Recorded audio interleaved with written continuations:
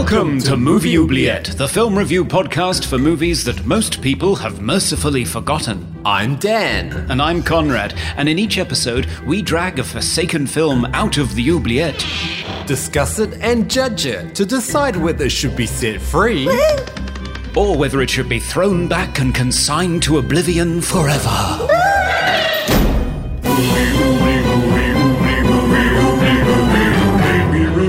Films others tend to forget. Come with us and open up the movie oubliette. Greetings and welcome to Movie Oubliette, the cross-hemispherical podcast for forgotten fantastical films with me, Conrad, campaigning against Brexit in Cambridge, UK. And me, Dan, unable to vote because I'm not an Australian citizen in Melbourne, Australia. Is that true? Yeah, because I'm a New Zealander. So I can't vote. Crazy. We'll focus mainly on fantastic cinema, sci-fi, horror, and fantasy because we love bewitching spells, body-snatching aliens, and brain-altering experiments. Dan, how are you? Oh, very well, very well. Very refreshed from my vacation in New Zealand. How are you, Conrad? I'm very well, yes, enjoying the springtime sunshine here. It's Easter for me at the moment. Yeah, well, my holiday in New Zealand was anything but warm. It was actually very cold. I think it got down to -3 degrees at one stage. But breathtakingly beautiful, I understand. Yes, just casually driving through Mordor and the rest of the Lord of the Rings set. We also attended a wedding, so that was nice to kind of break up the driving, the immense amount of driving that we did. Any mailbag today, Conrad? Well, yes, we've been getting lots of mail. We had a message from Joe Fed, who's been slowly working his way through our back catalogue. He was listening to our episode on Razorback, and he agreed that the vision of the Razorback in the car window was really done well, but there was something that we didn't mention, which is the scene after, when they find the car, there's no blood on the passenger's side of the car. Right. So he was a bit confused about how this evil pig could have ravaged the female character and leave not a trace of blood. Maybe that was censorship. Maybe. I mean, pigs are quite thorough when they eat. They pretty much eat anything, so... Maybe he licked it clean. Maybe. We also heard from the star of The Hole, believe it or not. Wow. Yes, Chris Masoglia replied to us when I tweeted a looping video of Nathan Gamble bouncing a basketball off of his head. I love that. Which quite a few people found that really hypnotic, including David Bruckner, bless him. But I said to Chris Masoglia that looked like it really hurt, and he actually did reply and say, yeah, but I got him back pretty good. Laugh out loud. Oh. So I wonder what he did to poor little Nathan Gamble. Maybe a wedgie or something. Yeah. And finally, we heard from Chad Rommel, who's become a fan over the last few weeks, and he was asking us whether vermithrax pejorative is deep within the dark recesses of the oubliette. Because Dan is a fan of fantasy, so I hope you get to release this one day. So he's talking about Disney's Dragon Slayer. Oh, okay. Never seen that. I have, but very long time ago, so I think that is a good oubliette candidate. Let's do it. Thanks, Chad. That one's going on the oubliette roulette. And speaking of the roulette, we do have a listener's choice film for us today, don't we, Dan? Yes, we do. And this came from our listener, Redma61. And I think it's your turn, Conrad, to retrieve the film. Oh, yes, it is. So I better make my way over there and hope the water's gone away from last time. Oh, yes. Oh, it appears that they've all started wearing blue blazers down there and eating yogurt. Oh, must be a new trend. Well, this guy looks pretty spiffy. I'll grab him. Careful, I want to save my fluids. And back again. What do you have? So today I have for us Disturbing Behaviour, which is a 1998 thriller directed by David Nutter and starring James Marsden, Katie Holmes, Nick Stahl, Bruce Greenwood, and William Sadler. Well, this one completely passed me by, so as you can imagine, very excited to delve into a 1998 horror movie. I mean, I know how you adore that decade. So the synopsis for this movie is as follows. James Marsden stars as Steve, your average 25-year-old teenager who moves to the idyllic town of Cradle Bay with his family after the death by suicide of his older brother, Alan, played by Ethan Embry in a Blink and You'll Miss Him flashback. He's soon taught how to identify the local high school's cliques by the social outcasts he befriends. Gavin, a brooding Nick Stahl, who's apparently swallowed a thesaurus. Rachel, a post-Dawson's Creek Katie Holmes with edgy piercings. And UV, an albino played by Chad Donella in extreme whiteface. But something's very wrong with Cradle Bay's growing in crowd. They look like every baby boomer parent's wet dream, sporting brill-creamed side partings, sweater vests, and school team blazers. They're getting straight A's studying together in the local yogurt shop, but whenever they become sexually aroused, they develop a serious case of red-eye and go on a murderous rampage, and their numbers seem to be growing daily as they assimilate more classmates into their squeaky clean ranks. Steve and his pals must uncover the shocking conspiracy between Bruce Greenwood's mustachioed guidance counsellor and the local PTA before they too become unwilling members of the Stepford Study Group. Wow, what a synopsis. Bravo. Sounds good, doesn't it? It does. Okay, let's take a break and then have a look at it.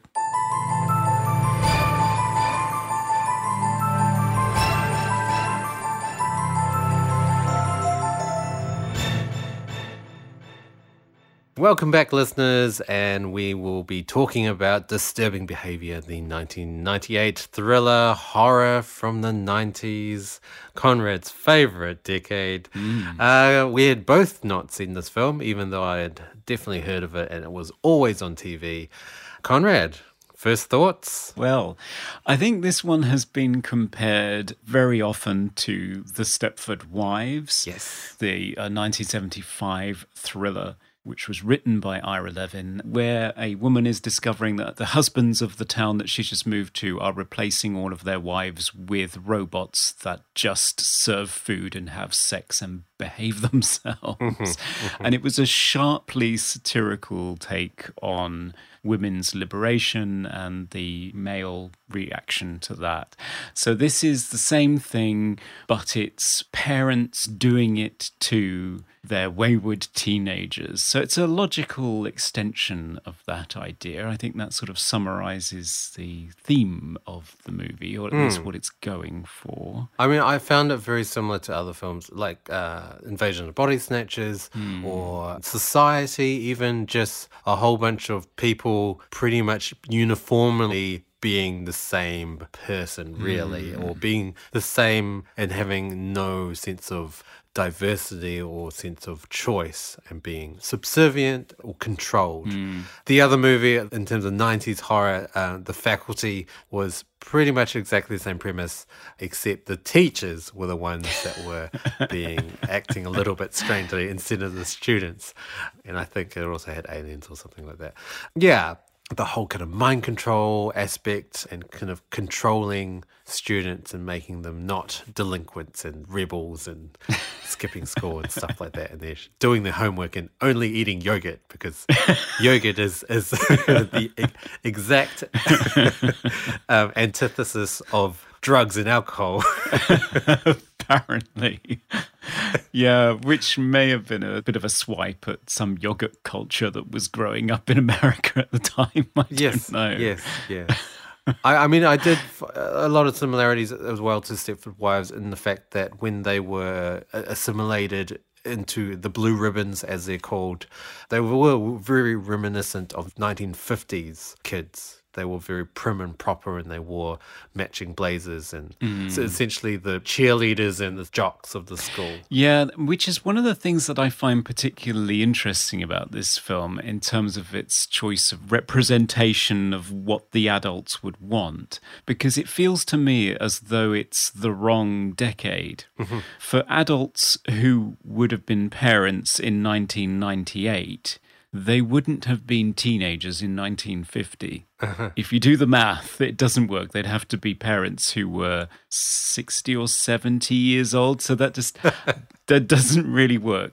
So why are we idealizing teenagers in 1950? And I think it's possibly because that's when the teenager was invented. So perhaps it's casting back to a time before the 60s and the 70s, and everything went horribly wrong with wayward kids with alcohol and drugs and rebels without a cause. Rock and roll music. Yes, staying out late and parking in cars and all that kind of thing. So it's an interesting choice of image to idealize, which is these kids with brill-creamed hair and slacks and blazers, eating their yogurt and studying hard and going home before curfew. Yeah.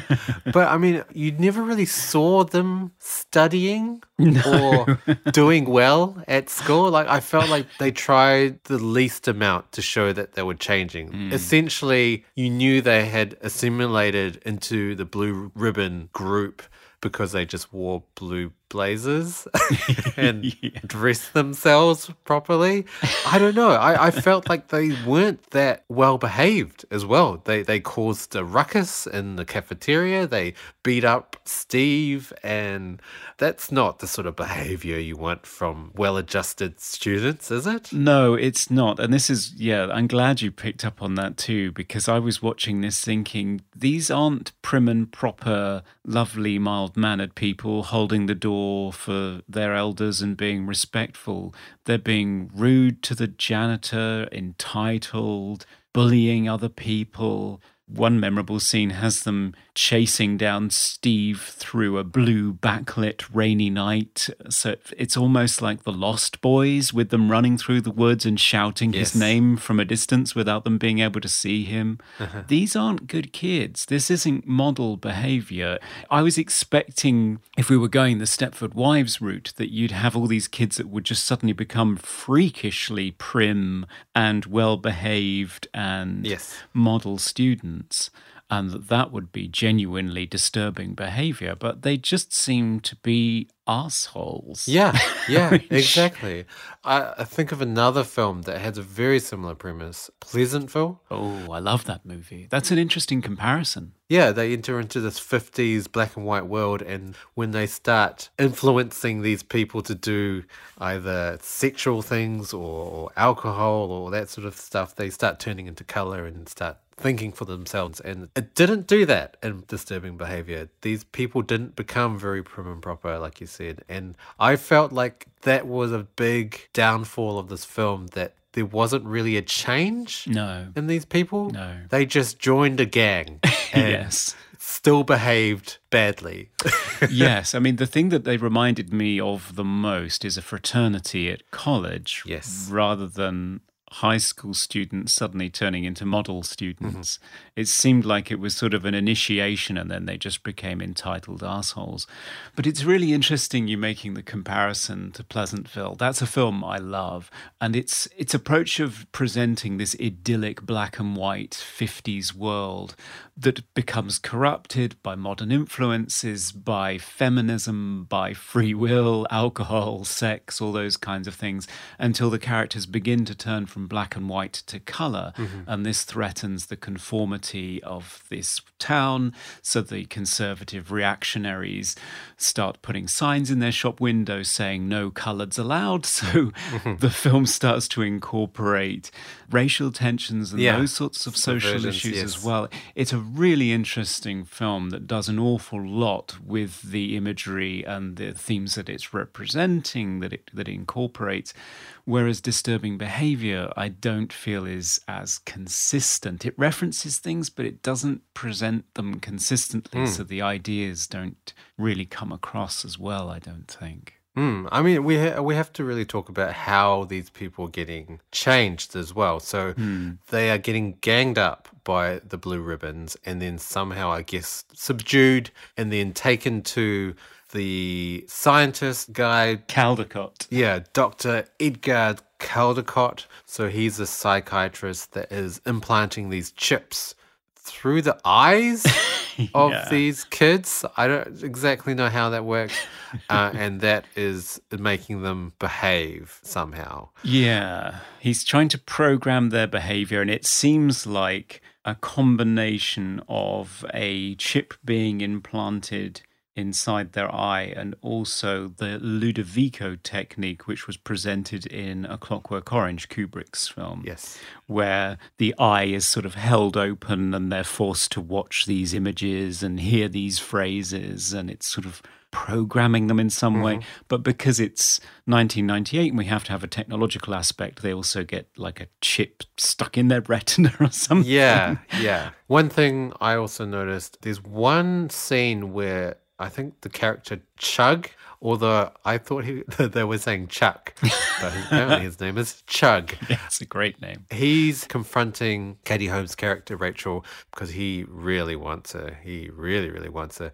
And she's kind of being pinned down. And then one of those rat deterrent stereos goes off and messes with the chip, I guess, in Chug's eye. And he's in agony. He finds the stereo rat deterrent thing and smashes it. And then he starts kind of acting like he's a robot. And I thought, what? Like, he's not a robot. It's just a chip, right? So why is he making these robot sounds and kind of glitching out? Yeah. Like he's mechanical.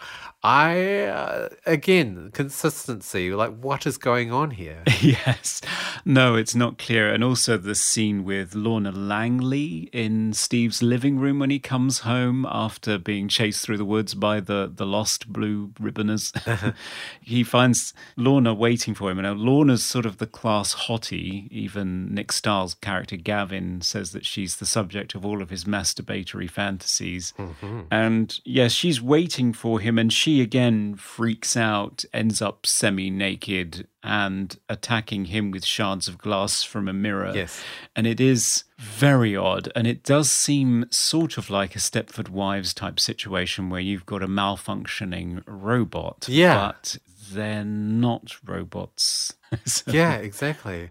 Another film, a more recent film that I found was very similar to this was Get Out, which I obviously Get Out was done very well, and it had a lot of very subtle themes that were explored in that to do with race. And I feel like Get Out did a very similar thing, but in a more subtle way. Yeah, absolutely. I mean, there's a good reason why when he was asked which category his film should be nominated in for awards, the director of Get Out, Jordan Peele, said documentary. And it's because that film just completely opened my eyes and made me think a lot more about the current dynamics of race relations in the US.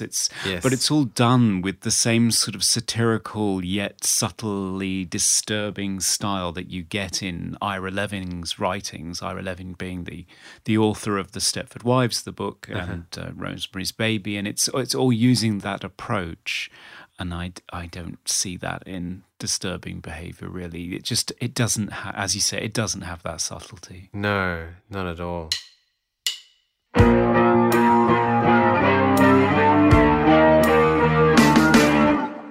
David Nutter, who directed this, he is from X-Files. Yes. This film did feel like an X-Files episode just spread out very thinly to span the 84 minutes that it did. Because apparently it was a lot longer. His director's cut is 115 minutes, I believe, long.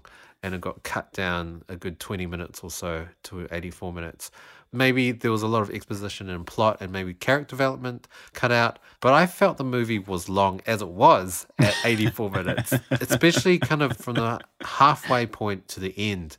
It just felt like filler, a lot of filler, and a lot of stuff that didn't really add to the story. What I was most disappointed with was the character of Gavin. He was the most interesting character to start off with because he wasn't bland. No. And he was a character that had motives and goals, whereas both Katie Holmes' character Rachel and James Marsden's character Steve were just pretty teenagers. Yes. Or 20-year-olds, I guess, that said their lines and seemed to have no... I don't know. They just seemed to be unaffected by anything that happened. Yeah, they're given very slimly drawn issues that they're supposed to be trying to get over. So Katie Holmes is just the girl from the wrong side of town. So she has a few lines about, I'll just always be that girl from wherever it is that she's supposed to come from. I've forgotten already. And James Marsden has probably the bigger backstory, which is that his brother killed himself and the family doesn't appear to be communicating about it. They don't seem to be making any kind of progress dealing with it. They've just moved to another town to start again. And there was a lot of backstory. There were a lot of deleted scenes on the Blu-ray that I have. So I have seen them. Not all of the additional material that would have made up the 115 minutes is there, but a lot of it is there. But I have to say, even with those deleted scenes, it doesn't really add up to much. And actually, some of them are pretty ridiculous.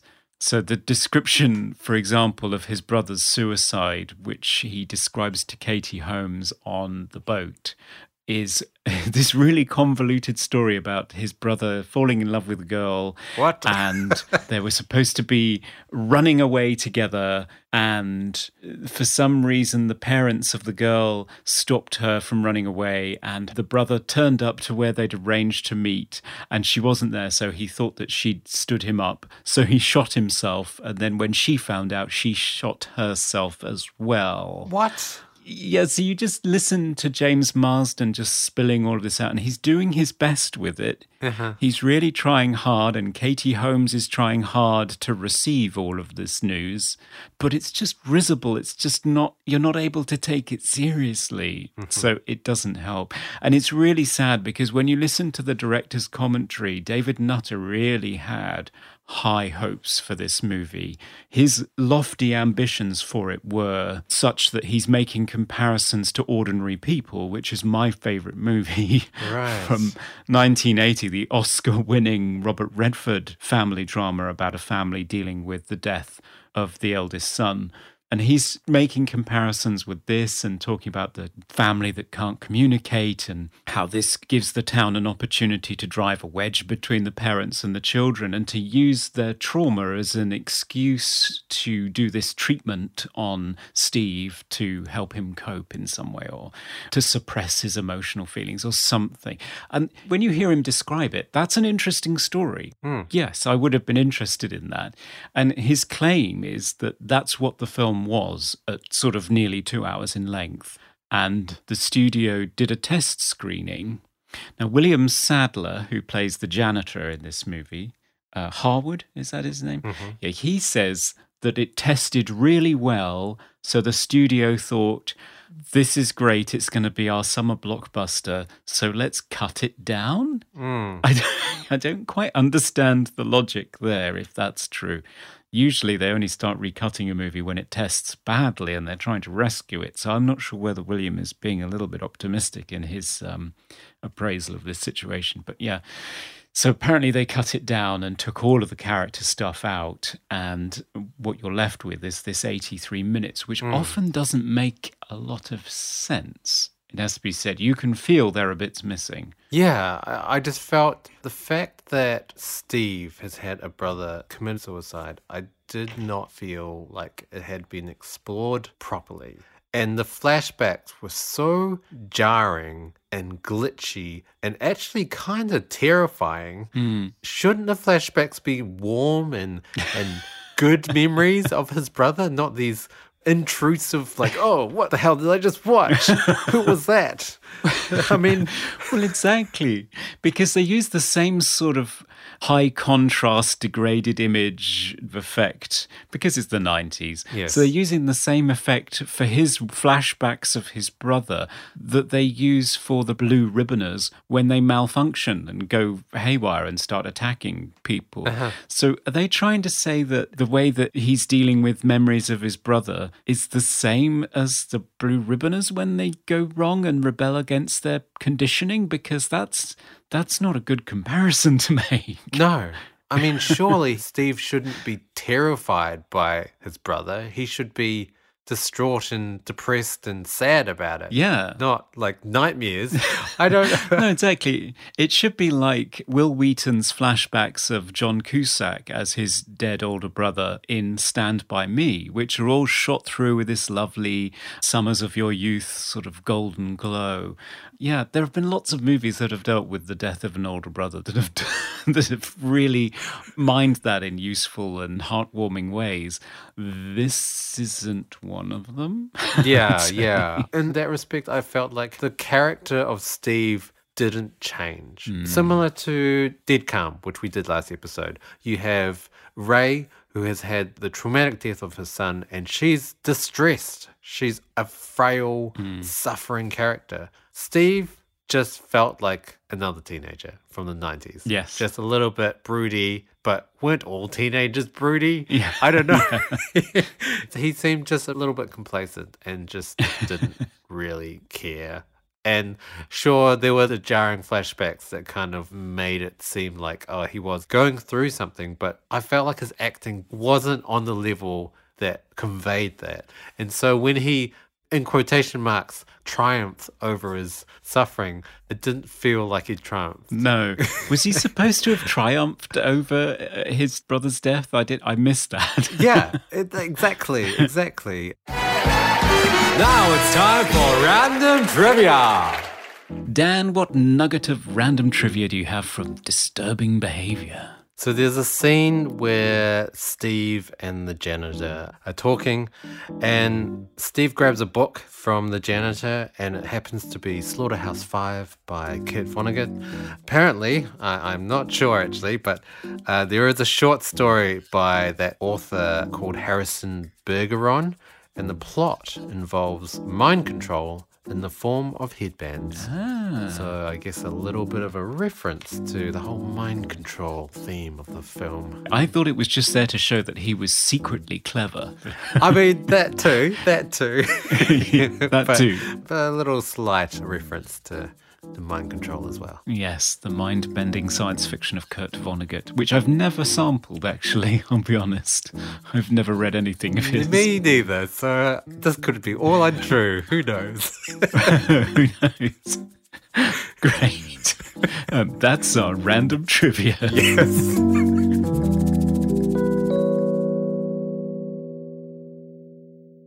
The most disappointing thing I felt about this film that wasn't explored was Gavin. Gavin was such a great character, and when he got turned to a blue ribbon, it's almost like he just became a no character. Yeah. Like he wasn't even a character at all.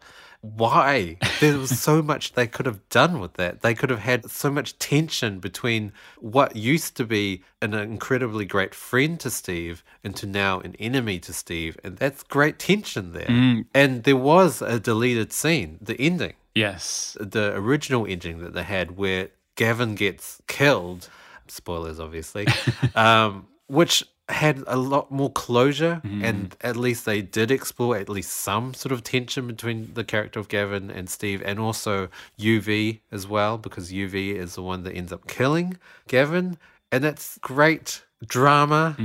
I know that apparently in the test screenings people didn't like that Gavin was killed, or was too sad, or I don't know. I think there was also, they were trying to set up a sequel. Really? Well, that's why Gavin was alive at the end in that horrible last scene where turns up as the supply teacher from hell. Yeah, I mean, there are a lot of problematic things about that last scene. First of all, I guess it was supposed to be portrayed as this very badass school with terrible students who end up all being black. Yes. So that's a little bit racist.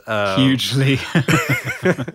And then he shows up, and I guess it's supposed to be some twist. Wow, Gavin's still alive. But he's not the scientist. No. He's not able to make more blue ribbons. No. He's just a blue ribbon that acts as a blue ribbon. That's not a threat. Yeah, exactly. Well, no, I mean, there's a threat to the school in that he will probably have a sexual urge at some point and kill one of the students. Yeah, But, I guess so. other than that, no, it's not really a sequel starter, is it? Unless they're trying to pretend that he has the scientific knowledge to carry on Dr. Caldecott's work. Yes, the ending doesn't make any sense. The deleted scene ending does seem to go on a very long time trying Yes. to create an emotional response in the audience for a character that it hasn't paid enough time on in the second and third acts of the movie for you to feel that invested. Yes. He just sort of vanishes. He Brill creams his hair and then vanishes from the remainder of the movie. Yeah. After being introduced sort of like a JD character from Heathers, the Christian Slater character, who is very loquacious and talks in this very mannered way that they used to write on X-Files. Although the writer, Scott Rosenberg, for this movie is not an X-Files writer, as far as I know. But he writes in that same way that Mulder speaks, where it's not actually all that intelligent when you listen to it very closely. It's just that they've stuffed it full of really lengthy adjectives that they found in a thesaurus. So he has this massive speech that introduces his character in the school cafeteria, where he's introducing all of the different cliques. And it's a really lengthy piece of dialogue. It's a couple of pages at least. It's almost Shakespearean in its delivery, really. It is, yeah, and he nails it. I mean, he really sells it well. So you're sort of thinking, okay, this is an interesting guy. It's not very realistic. No human being could speak that long and be that articulate. No. But he's sort of set up as this interesting character, and then he just sort of vanishes, and it's really sad. Yeah, I mean, additionally to the fact that his character vanishes, the movie just turns cliche. So they go to a psychiatric ward to find out something, and then all the mental patients are just portrayed as monsters. Yeah. Just terrifying facades of what humanity can become. It is a lot cringy to see. Yeah, and especially seeing as there's only seems to be one security guard as staff. So you have all of these subjects of failed pharmacological experiments teetering on the edge of pretty serious self-harm. One of them's wandering around covered in blood where he's cut himself. There are people that are ramming their heads against things and screaming and roaming the corridors. And you seem to have one member of staff. And you think, on what planet is this happening? Because all of a sudden we're in some ridiculous Eli Roth movie. It's just suddenly seems to have changed gears completely for that scene. And the fact that I was kind of annoyed that they portrayed this hospital as being just utterly filthy as well. Just grime everywhere. Like, it would have been so cool if they portrayed it as a more sterile clinical environment, and it would have been a completely stark contrast to the grungy high school that everyone attended. But no, they didn't do that. It was just filthy everywhere. Yeah, it's just a gothic castle with lunatics self-harming in the hallways. It's very difficult to take the film seriously when it keeps pulling this kind of schlock out of the bag. I mean, even talking about Gavin, I mean, in the opening scene of the movie, he witnesses somebody murdering his girlfriend and shooting a police officer in cold blood, and the other police officer present, played by Steve Railsback, covering it all up and letting him go free. And yet, when we meet Gavin for the first time, when Steve meets him in the school, he's fine. He's a little bit acerbic. He's wryly intelligent about... Surely he should be ringing alarm bells like crazy. Something is really bad going on in this town. But apparently he's just fine with that. That's not a problem. I know. Surely he should be not going to school at all, really. I also had some problems with the fact that it almost seemed too small scale as well. They were purely just controlling students. And also the fact that the parents never seemed to be anywhere. No. I mean, that plagues pretty much all teenage kind of horror thrillers anyway. Yeah, it But does. Yeah. the parents showed up when they moved into the town, Steve's parents, and then they just disappear. And they reappear when they announce that he's been entered into this program. But they just don't seem to have any presence. When Steve and he goes to his sister and they try to run away from the parents, I felt like, well, I guess the parents aren't there anyway, so I didn't feel like they were doing anything that drastic. Like if there was a little bit of, if the parents were there and there was sort of some sort of drama between the parents and the son and some sort of distance and division, then it makes sense. But because they were never there, I didn't feel like running away was that big a deal. No, indeed. And a lot of that is on the cutting room floor again. Right. Because some of the deleted scenes are scenes between Steve and his parents. And all of this is part of the ordinary people style drama because he can't seem to communicate with his father at all. And his mother just seems to have completely closed off. Right. But then you also have his sister who has something like 2 scenes. Yeah. She has the one scene where she's dissecting an alien, which is clear. X-Files. Yeah, clearly an X-Files reference. It's a toy, just in case everybody's wondering what genre of movie we're dealing with here. Yeah, and she has one scene where she's walking and talking with Steve, but this again isn't really developed. I mean, he's supposedly going back to rescue his sister and take her away from this threat, but you've never had any scenes where you got a sense of this escalating threat towards his sister, which could have been a really good motivating factor for him. If he's lost a brother, perhaps he'd care about the other sibling even more than one normally would, or be extra protective. Exactly. But she's just not in the movie. There's the scene where Lorna is supposedly in his house because they were studying together, which you could perceive as a sort of threat. You know, they're starting to sort of groom her before she gets initiated. Sure. But it doesn't go anywhere. They're never actually in a scene together. So again, it doesn't work. So yes, you get to that scene at the end where he rescues her and does that ridiculous, unnecessary motorcycle stunt onto the ferry, and they go away. And I'm sitting there thinking, hang on, where are the parents in this equation? You can't just murder the entire teenage population of the town, which is effectively what the janitor does by using one of these rat traps that emits a high-pitched sound that supposedly deters rats, and it's introduced early on, and you immediately think, Chekhov's rat machine. I don't know how you would refer to it, but he uses this to become the Pied Piper of Stepford and lead all of the teenage kids over a cliff in his pickup truck, which is a great scene. But so you have this sort of mass death and the murder of Caldecott in the middle of the street and goodness knows what else. And then he just turns up, takes his sister, goes on a ferry and goes away and says, we're going to live somewhere else, or we're going back to where we came from. And you're supposed to think, and the parents are fine with this? There's going to be no investigation? Yeah. What reality is this? Yeah. I mean, with all of those scenes cut out, they're pretty loving parents, really. They're very caring. Like, why would you leave them? Wouldn't you rescue them too? Yeah. What's going on here?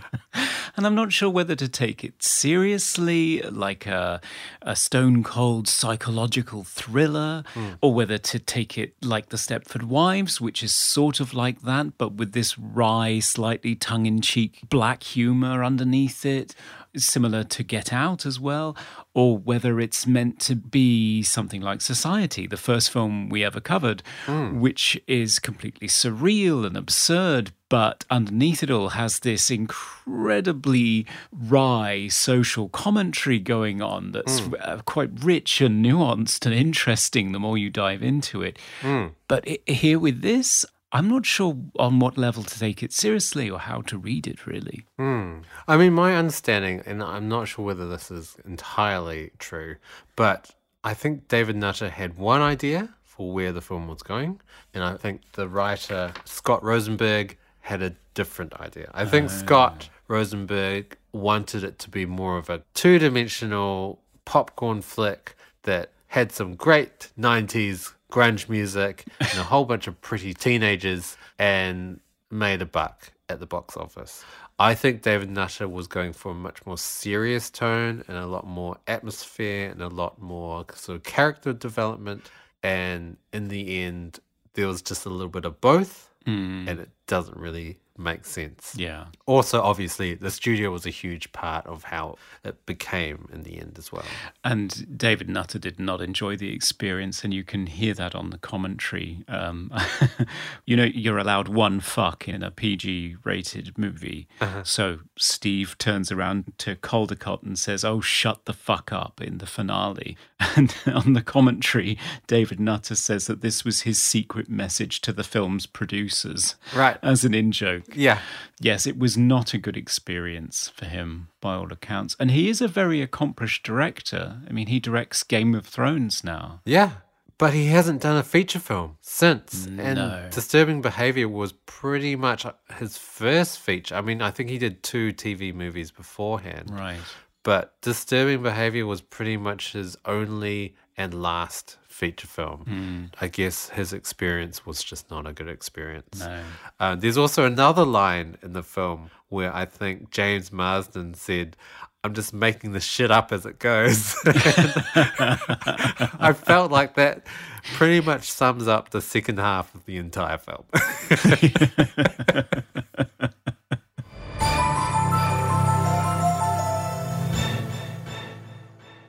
Speaking of lofty ambitions, I felt like the music had lofty ambitions. You think so? But I did find it was just often interrupted by let's stick some 90s music to tell the viewers it's the 90s. Yes. And just every transitional scene, 90s music for 20 seconds, stop, more score. Next scene, 90s music. It really disrupted the atmosphere of the film. And I know the score isn't amazing, but it's still a score that tries. It is, yeah. I mean, from the opening of the movie, which it actually has an opening title sequence, so kudos to them because it tries to set a mood. It isn't just credits over an opening montage with an alt rock number showing kids at school, which I just feel like I've seen 1,000 times.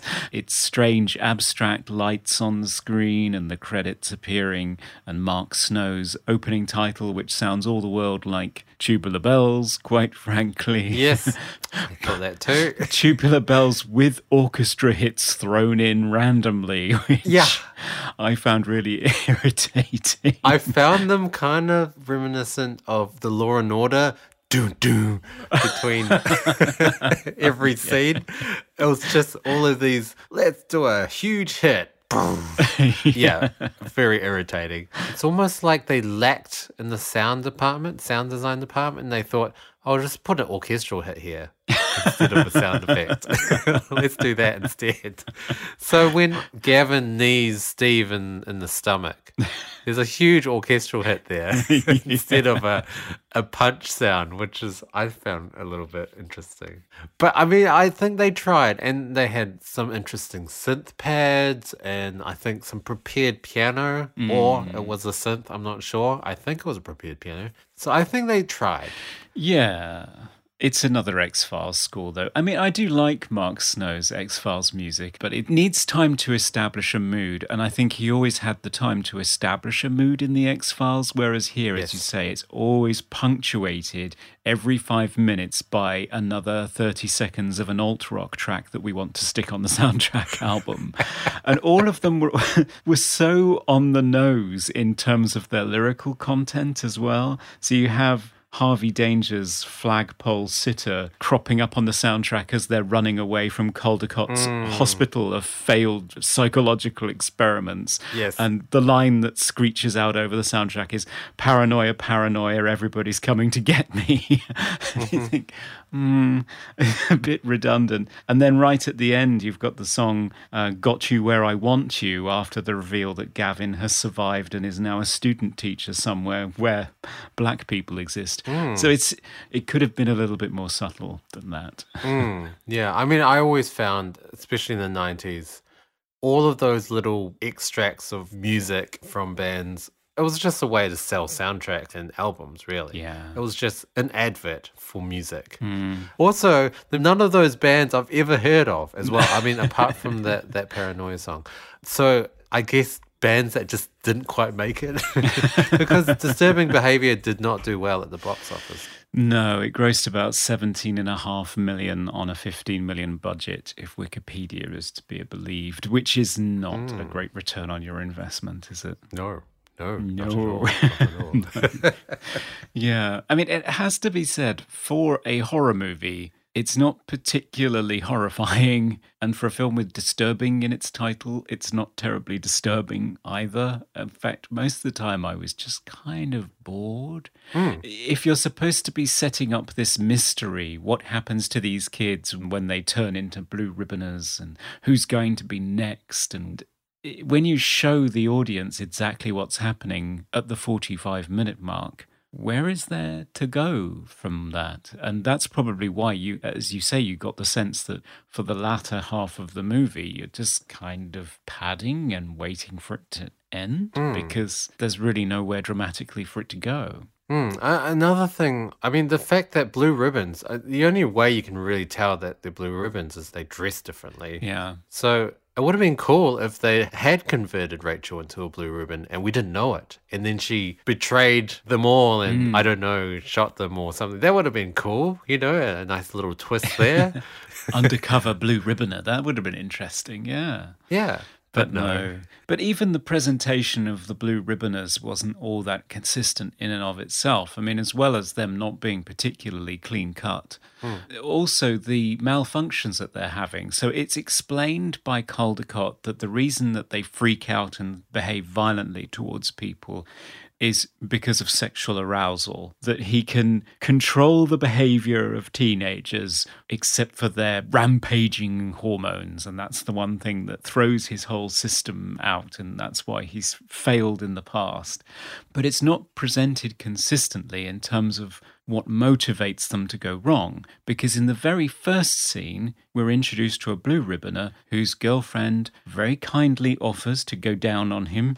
And he says no, because he has a big game tomorrow. Yes. And he wants to preserve his fluids. Yes. I've never heard that as a rejection for sex before, but yes. Fair enough. So she persists anyway and starts doing the business, and he seems to be enjoying himself, and then suddenly, in a very shocking moment, grabs her head and breaks her neck, and then pulls her head into shot and says, "Slut," and throws her into the passenger side of the car. So we're presented with a person who, when faced with an offer of sex, reacts badly to it and murders the other person. Yes. But then for the rest of the movie, you have people who are aroused by other people and want to have sex with them, and when they refuse, start to malfunction and glitch out and become violent. So are they overreacting because their behavioral programming tells them that they're 50s kids, they're clean cut, they shouldn't do this sort of sexy thing, so they overreact, get violent and kill people? Or are their natural sexual urges overcoming their behavioral programming and forcing them to glitch out and get violent and kill people? Which way round is it? Because I can't figure it out and it seems very inconsistent and confusing. I mean, with the Chug character, when he gets aroused by Rachel, he just starts throwing just random people around. He doesn't go after Rachel at all. No. And in the subsequent scene where he tries to get with Rachel, he tries to actually get with her. He doesn't try to kill her or beat her up or anything. So, yeah, there's no consistency there. No. And that scene is really uncomfortable because Yeah. it just looks like a frat boy who is entitled groping, because there's actual boob groping in that scene. And it's, for all the world, it just looks like a toxic masculinity, a male sexual entitlement being forced on a young girl. And it's fertile ground for the film to do something with, but it's not really doing it very well again. I mean, I found the the film itself, the premise of the film is great. They have some great themes and some great morality and ethical things to explore in the film. They've got some great characters to explore and drama between characters and the fact that it's adults versus teenagers and conformity versus rebellion and I guess yogurt versus drugs. And, there's a lot going for this film, but they never execute it, ever. No. Yeah, as you say, it's a great cast. James Marsden is a good actor. Nick Stahl was a very interesting actor who unfortunately went the way of other stars of Terminator movies and has had problems with drugs and alcohol. So he's been away from acting for quite some time, but he was always fascinating, whatever character he played. And Katie Holmes, of course, is a very accomplished young actress, so it's very odd. And the cast and crew, David Nutter's responsible for some of the best episodes of Game of Thrones. He did The Red Wedding and Dance of Dragons. He's a celebrated director, so there's no shortage of talent on hand here. Yes. But the net result is not great. And I'm not sure if it's all studio interference, which was a topic in our previous episode on Dead Calm. Yeah. But at least with Dead Calm, you've got 98% of a great movie and you can press the stop button. With this one, you're not quite so fortunate. No, not at all. Coming to you live from the Movie Oubliette Theatre, it's the prestigious Mobley Awards. Welcome to the much anticipated Mobley Awards, where we nominate a bunch of our favorite things in a number of completely useless categories. We always start off with favorite quote. Conrad, what was yours? Mine is just a piece of lunacy from the character UV, the albino, who we haven't talked about a lot. And he comes up with some great phrases. And my favorite one was, "Denial ain't just a river in Italy, bud." What? I don't know whether I even heard that quote. There was a lot of mumbled lines in this film, actually. Oh, it's 90s mumblecore. Yeah. How about you? What was your favorite quote? There were some really great lines from Gavin, as you said, just straight from the thesaurus. But I really love the janitor's lines as well. Obviously, the one where he's descending into the waterfall with all the blue ribbons and he shouts, "Hey teacher, leave those kids alone." Great reference to Pink Floyd. But I really loved the line where he's revealed himself to Steve as actually not so stupid. And he says, "Didn't you ever want to just disappear, lunch boy? Poof, you're gone. You'll be surprised how interesting people become when they think you are really stupid." It's an incredible scene as well because he reveals himself and his character completely changes and you think, oh my God, he's not the village idiot as everyone thinks he is. And he knows a lot more than he lets on and he saves the day at the end of the film, essentially. So he's a really interesting character. Yes, and he's actually in the film, which helps. He is. It does help. Throughout. So, it's the 90s. There's lots of great hair and clothing on display in this movie. Did you have a favorite piece of costume? I think just Rachel all the time.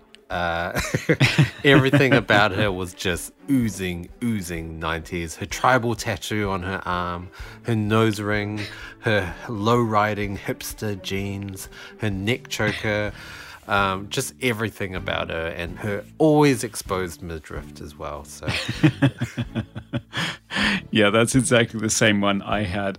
I just love the fact that even though she's got all these piercings and this exposed midriff and these boots at the bottom of this otherwise pretty normal outfit, actually, that she still kind of just looks like Katie Holmes, like the girl next door.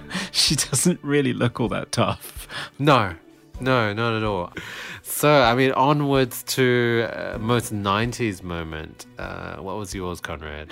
Oh, I have so many things written down here. I've got things we've mentioned already, like the on-the-nose Seattle alt-rock soundtrack choices and Steve's degraded video flashbacks. But one thing I noticed in particular was Gavin leaving a message for his friends on a self-recorded CDR.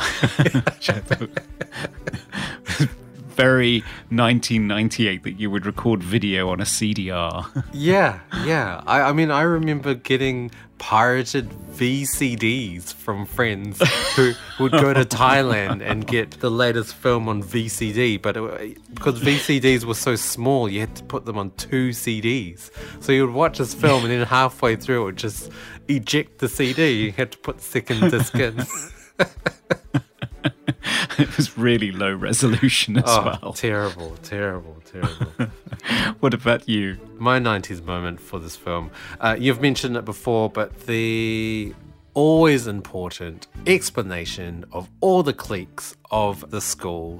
So, I mean, Gavin goes through them, and I really love how UV kind of footnotes every clique with this little rhyming thing that he says. So motorheads are freaks who fix leaks, nerds are freaks that go squeak, skater kids are freaks in sneaks, and the blue ribbons are freaks so chic. And it's just nicely kind of bullet points every kind of group of teenagers. Yeah, which means that this is either this little routine that these two guys do to every newcomer that comes to the school, or they're just impossibly cool. They should both be in stand-up. Oh, for sure. They should be writing novels. Yeah. Favorite scene, Conrad? My favourite scene was Steve returning home to find Lorna Langley in his living room, supposedly for a tutoring session with his sister Lindsay, and emerging from the bathroom half naked with one of her breasts exposed, forcefully kissing him, and then going seriously mad, developing Terminator eyes, smashing her head in a mirror and attacking Steve with shards of glass, and then leaving. Because she had a test in the morning. She did. Wanted to save her fluids or something. Yes, it's a genuinely shocking and transgressive scene, I thought, especially in America, the nipple, because whenever a woman shows a nipple, don't they lose their career? Isn't that the way that it goes? And then the man carries on fine? I mean, I looked up her filmography. She hasn't really done anything after. That's not good. Maybe I'm right. But my point being just that you can have one fuck in a PG, but I'm surprised that you could get away with an exposed breast in this movie. It does feel quite out of place, and because it's not sexualized, it's actually quite a disturbing scene. It's the one scene where I thought, this could have actually been interesting. But yeah, I agree. It really delivers with its shock value. It does, yes. How about you? What was your favourite scene? We've mentioned it before, but the janitor scene, Pied Pipering all the blue ribbons into the waterfall. Love it. And with that line, teacher, leave those kids alone. I mean, it went cheesy and then just went one step above, and it's just, perfect. If you're completely taking this movie for so bad it's good, it's so good. If you turned the radio on and Pink Floyd came out, that would be even better.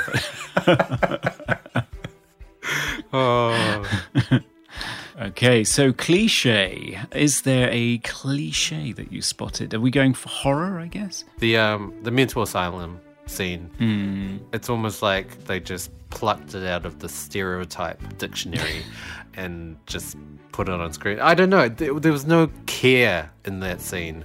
It was just exactly what you expected. Yes, you even have Caldecott's daughter doing that thing that crazy people do, which is repeat the same nonsense phrase over and over again in a sing-songy voice, and she even does it after the end credits end. But then Rachel punches her in the face, which I did not expect that. But no, and she really goes for it as well. She windmills that bitch. Yeah. For me, I think it's just when you open a movie and you pan down from an establishing shot of the town to kids in a parked car making out. Something. Okay, yeah. It's every teenage movie ever. Yeah. But seeing as it ends with the guy in the car breaking the girl's neck, I suppose they sort of subvert it, so maybe they rescue it. But still, I did groan inwardly when we started to see teenagers making out in a car. Yeah, agreed. How about special effect? Did you have a favourite special effect in this movie? I mean, I will say straight out of the bat, I did not have one. I mean, I struggled a little bit to think of something because there wasn't a lot of special effects in this film. No. I mean, I guess the only one really was the eye. Their eyes would glow red. Terminator eye. I kind of thought that was nice and subtle. It wasn't too optical looking, like in 80s films where it's obviously not in the scene, it's just been drawn on. I thought they did that well, and it was subtle and it wasn't too cheesy, I guess.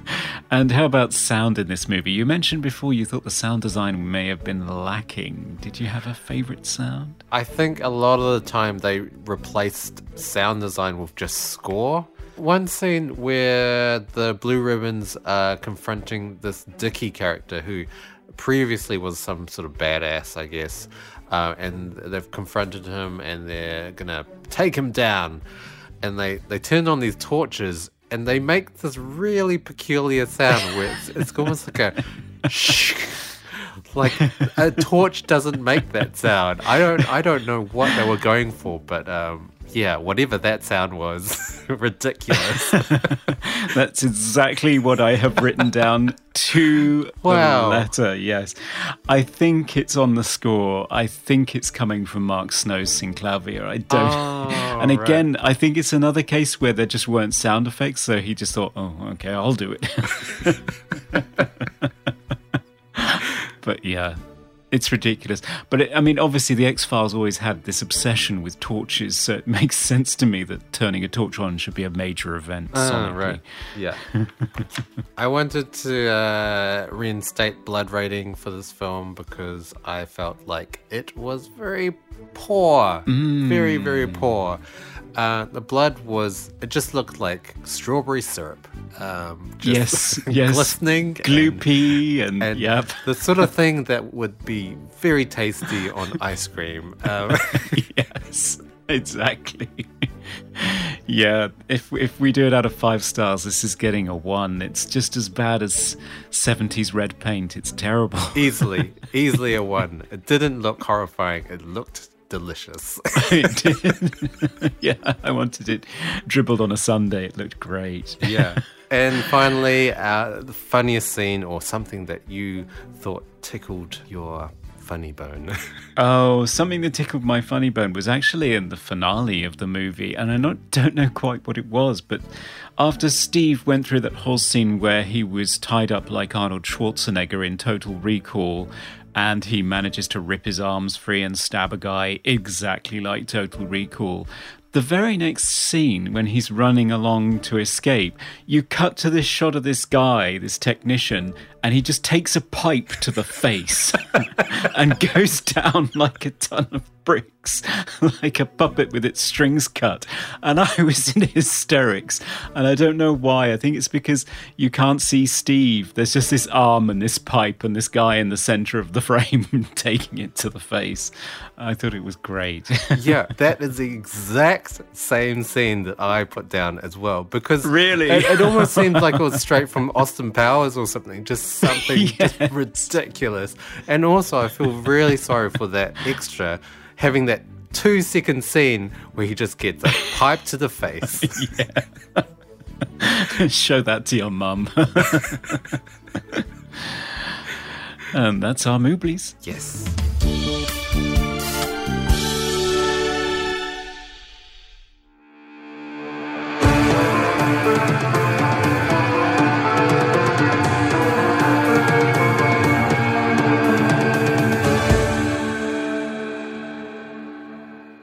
Welcome back, listeners. It's final verdict time, so although I'm sure you've been on the edge of your seats wondering whether we are going to release disturbing behaviour to be a substitute teacher in a strangely all-black school, or whether we're going to load it onto a pickup truck and drive it into a waterfall, now's the time you'll find out. Dan, what do you say? I mean, I kind of like this film purely because it's 90s and it's nostalgic and it just makes me go, oh, and remember the good old days when I was in high school and didn't have to pay rent.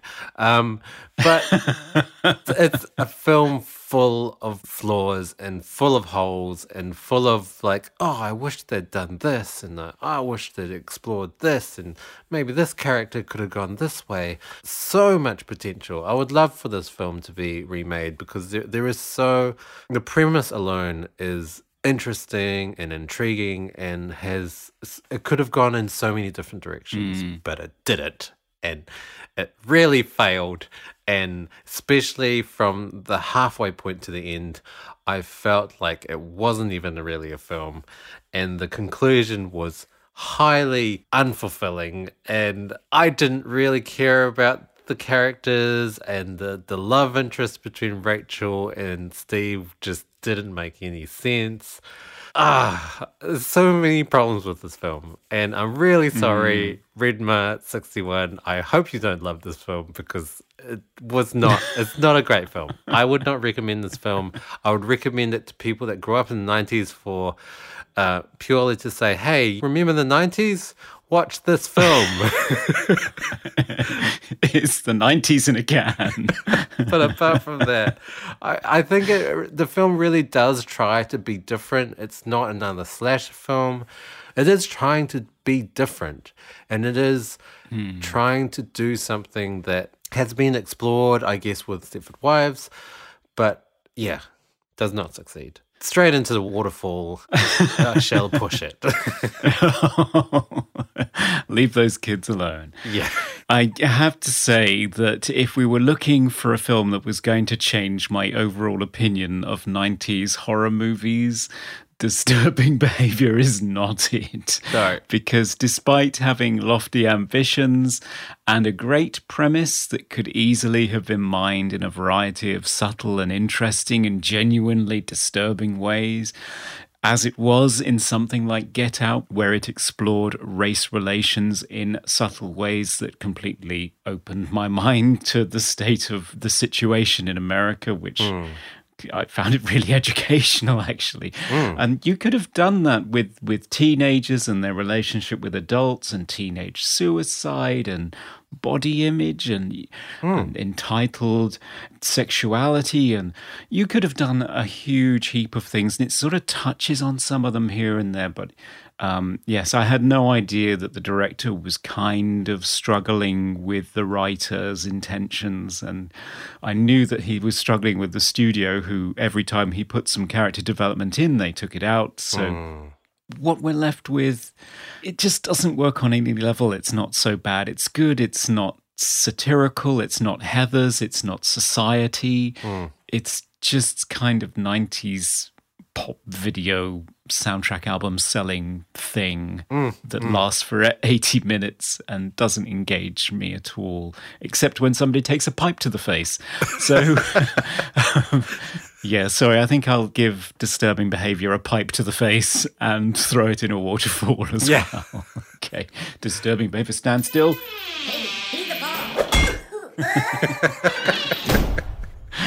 And by it goes. Goodbye. Yeah, sorry, Redmar61. I mean, I'm sure it's a great nostalgic movie for the 90s, but I'm not very nostalgic about the 90s, so time to move on. So what are we doing next episode? So next time we're going to be watching another movie featuring one of your favourite actors. Ooh. Yes, it's Sam Neill again, and this time we'll be watching him in the 1994 horror film In the Mouth of Madness. Ooh, I'm looking forward to discussing that. It's very intriguing. So have you seen this movie before? Yes, I have. Not for a little while, but it'll be nice to revisit it and see if I still still feel the same. Yes, should be interesting. It's the third part of Carpenter's Apocalypse trilogy, preceded by The Thing and Prince of Darkness. And so it's sort of late era Carpenter. So interesting. We haven't done a Carpenter movie before. And if you want to get in touch with us to talk about the film that we've just discussed, Disturbing Behaviour, whether you disagree with our verdict, or if you want to talk about anything else in particular, please find us on all our social media platforms, Facebook, Twitter, and Instagram. We are Movie Oubliette. We are, and you can email us at movie.oubliette@gmail.com if you have even more to say. We would love to hear it. And always, please rate and review us on Apple Podcasts or whatever other podcast platform. You have no idea how much it helps. And also share us. Share us abound on everything, every day. Yes, tell your friends. Yes. In the meantime, thanks for joining us, and join us again next time. Bye for now. Goodbye. We review the films others tend to forget. Come with us and open up the Movie Oubliette. You know, the problem with America is mankind's abject unwillingness to contribute to the delinquency of minors.